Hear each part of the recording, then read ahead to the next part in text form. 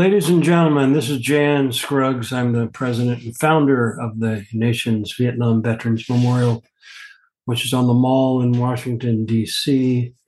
And wonderful thing, gets 5 million people a year that visit it. And I meet so many interesting people and recently met Glenn Blumhorst. And it's a difficult name to completely understand, but he comes from a family that has a lot of really important accomplishments. His dad was in the Marine Corps, and there are plenty of military service in his family. But Glenn really wanted to do something else with his life, and he wanted to serve in some capacity. And he chose the Peace Corps, and he's had an amazing career. He's visited over 70 countries and met some leaders from all over the world. And this is good. So at this time, I would like to say hello, Glenn. How are you doing?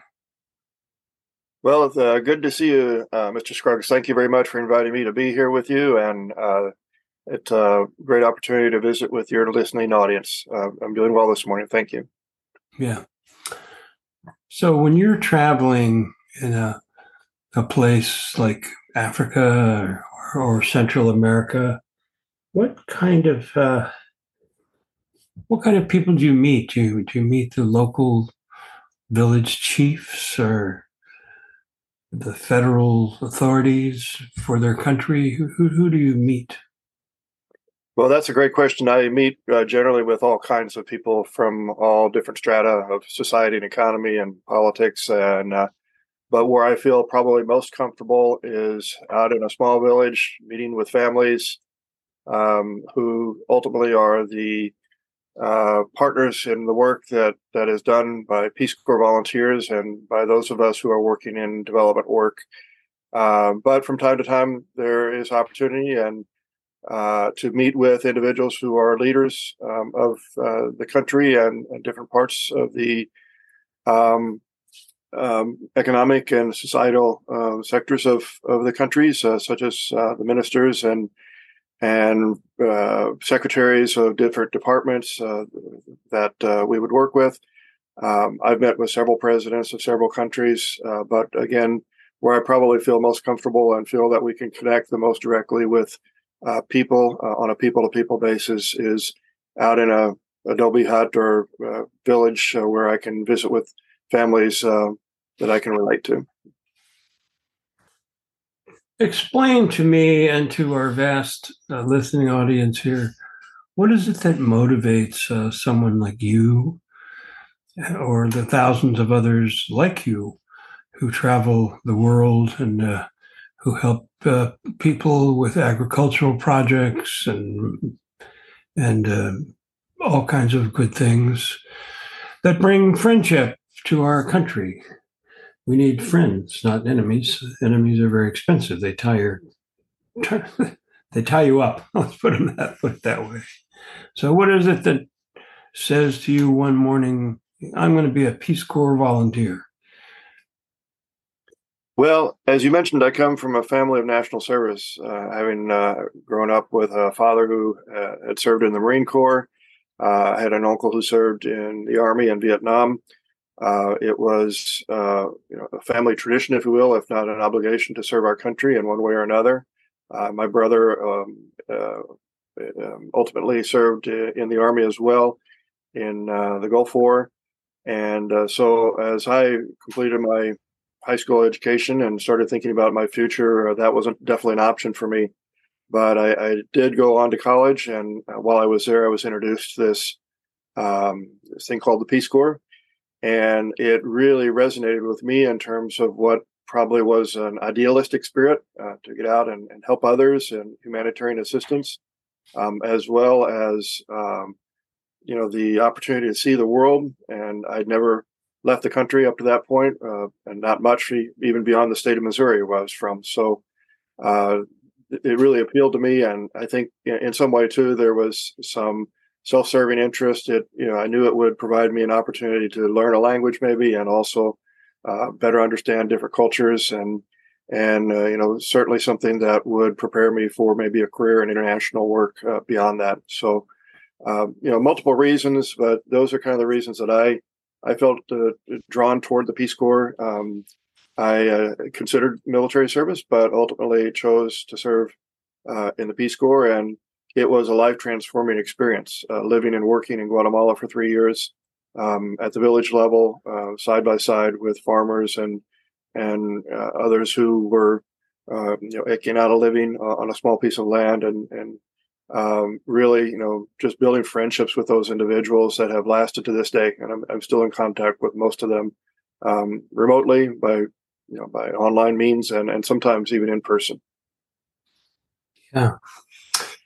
Well, 40 years ago, I had the idea for a National Vietnam Veterans Memorial, and obviously it's been enormously successful.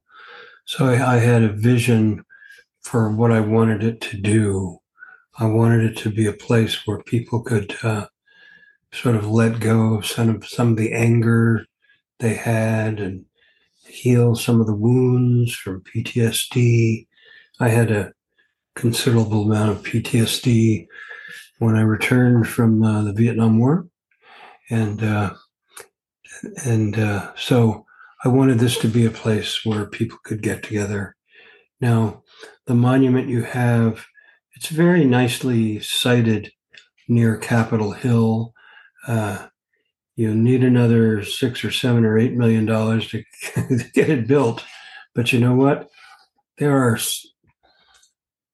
are plenty of markets kind of for memorials in Washington, D.C. Right now, there's a capital campaign which is almost completed for the Desert Storm Memorial. There's another campaign for the War on Terror Memorial. And that's a very interesting project. I actually kind of got it started for them and handed it off to the veterans who served in that war, not me. One war was enough. I couldn't quite do it. But so recognizing that there's opposition, that there's really no particular opposition to this, this is good, something that will solidify some of our friendships with other people and let the world know that we build war memorials, of course, for our brave soldiers who die and who serve, and some who die. But the most important thing right now is that we focus on you guys, you people who join the Peace Corps and who do these great things in little places like Guatemala and so forth. And this is an important service to our country, and it's very much appreciated. So why don't you tell us a little bit about the vision for the memorial, how this came about, and then we'll figure out how I can help in some small way get it done. Well, thank you first and foremost for your visionary leadership in establishing the Vietnam Veterans Memorial. It's a place that I visited a number of times, and a number of my family members have, and I know millions of individuals do each year. And it stems from your service and sacrifice that you made on behalf of our country in Vietnam. And I'm just very grateful for your leadership and that of many, many individuals who have served our country in that way. And so in the same way, what began as a vision probably 20 years ago, our Peace Corps community felt that it was important to commemorate America's ideals and values of compassion and generosity and perseverance that are embodied and symbolized by Peace Corps and volunteer service abroad.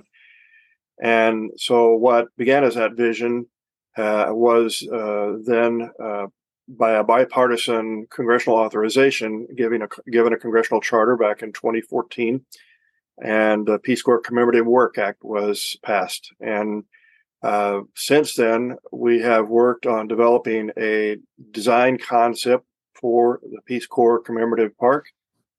We have been able to secure a very, I think, ideal location on Louisiana Avenue and First Street Northwest, just off of the National Mall and at the foot of the Capitol grounds. That has been assigned by the National Park Service for this Peace Corps Park. And we have completed the design concept process, which was approved by the different commissions and entities that are responsible for the design approvals. And now we're moving forward with the final design of Peace Corps Park.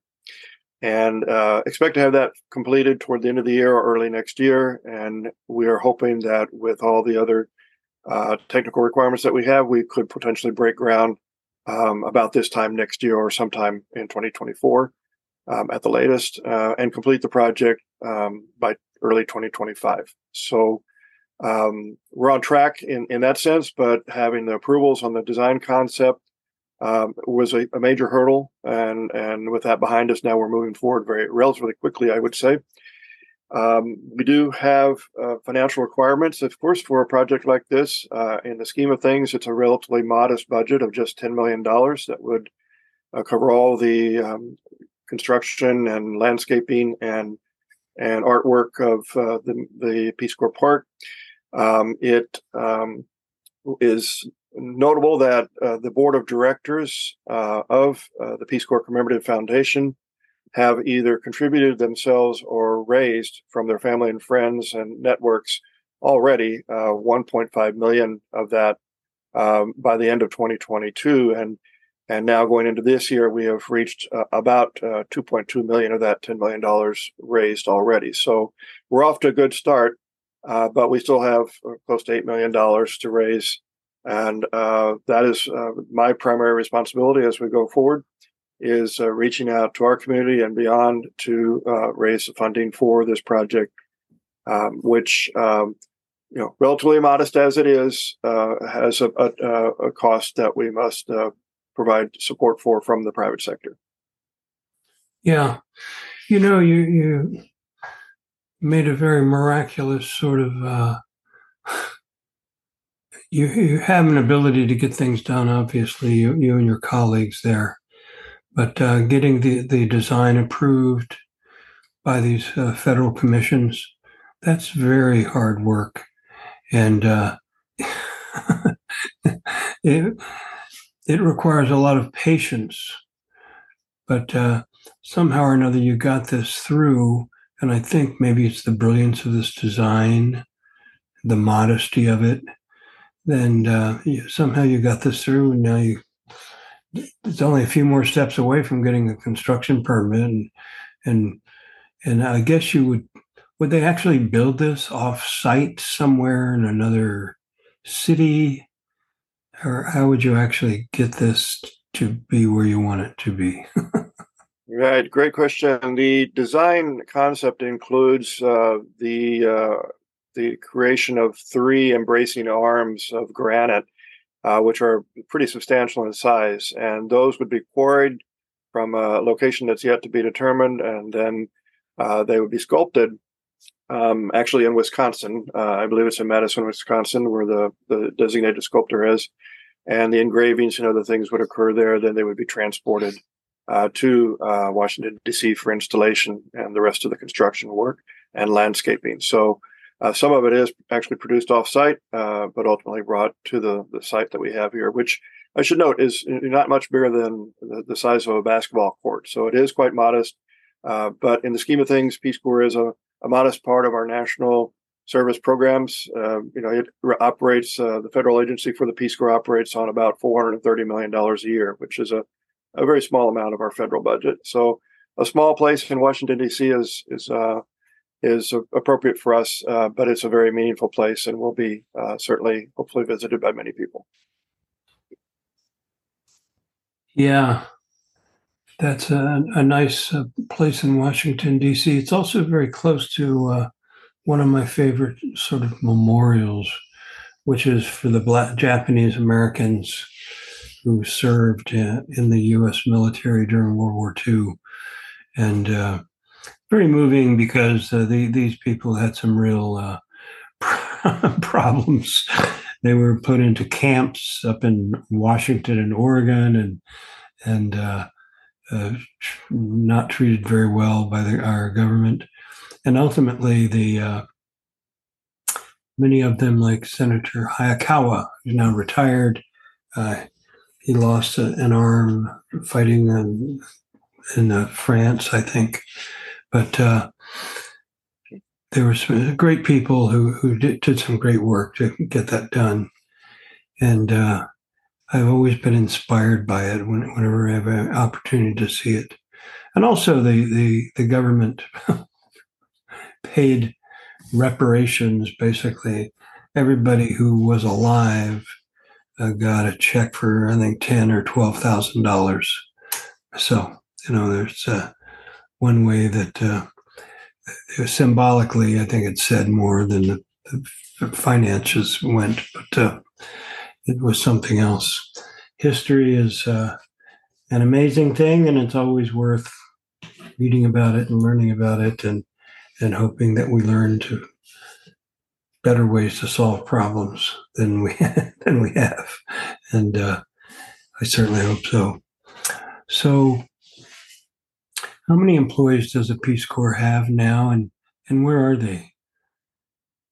The Peace Corps agency itself, I believe, has roughly 3,000 employees, and of course, most of the 7,000 plus volunteers were evacuated during the pandemic.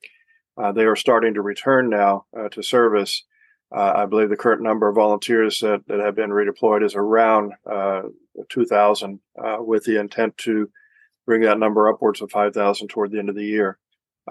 Should note that there is a new program established post-pandemic by the Peace Corps, which is in Vietnam. And currently, I believe there are 9 or 10 volunteers, Peace Corps volunteers serving in Vietnam in a program that opened last year. But Peace Corps is ramping up again and sending volunteers out again. Generally, prior to the pandemic, the numbers of volunteers were around 7,300 to 7,500 volunteers at any given time. Yeah, that's fantastic. Well, I want to wrap it up now by thanking you for this, by pointing out some of the short-term and long-term goals at the Peace Corps, and telling us about this very exciting memorial. A lot of times, people are inundated with all kinds of news and things like this don't get on TV. So there'll be a public relation component of this that will help your fundraising. So I can certainly help you put that together. I'm not charging anybody any money or anything. So, but I'm just happy to help something that's interesting and needed like this. So we're going to say goodbye, but not goodbye forever, but goodbye to Glenn Blumhorst. Blumhorst, yes, thank you, sir. Beautiful Irish name. Okay. It's been a pleasure. Thank you very much for the opportunity to visit with you, and it's an honor to meet you and all that you've accomplished on behalf of the Vietnam veterans of America. And as I said, we believe now is the time to add Peace Corps Park to the symbolic landscape of our capital here, and that signifies our country's commitment to peace, to our ideals and values, and our fundamental humanity. So, this is very consistent with the work that you've done as well. Yeah. This war is pretty tough stuff, and I got shot up pretty severely in 1969. I think I just turned 19 years of age, and it was a lot to deal with. Anyway, keep up the good work, and we will talk again soon. Thank you. Thank you very much, sir. All right.